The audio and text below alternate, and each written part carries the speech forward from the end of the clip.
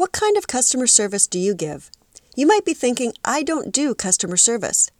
The reality is that we all do customer service. Most interactions that we have today are ones where someone is supplying another person with something.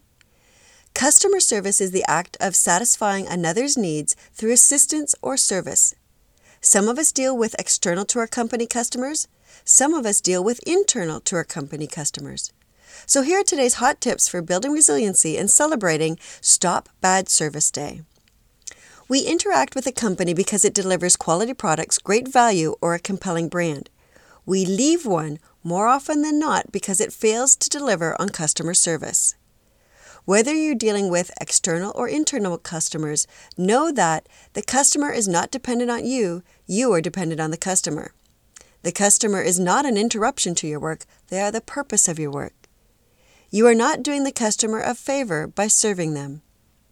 The customer is deserving of the most courteous and attentive treatment you can provide. They are not someone to argue with. Research shows that delighting customers does not build loyalty. Reducing their effort and the work that they must do to get their problems solved does.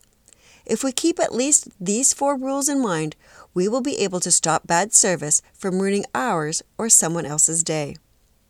Looking for resources to build your resiliency? Check out my Live Smart blog at WorkSmartLiveSmart.com.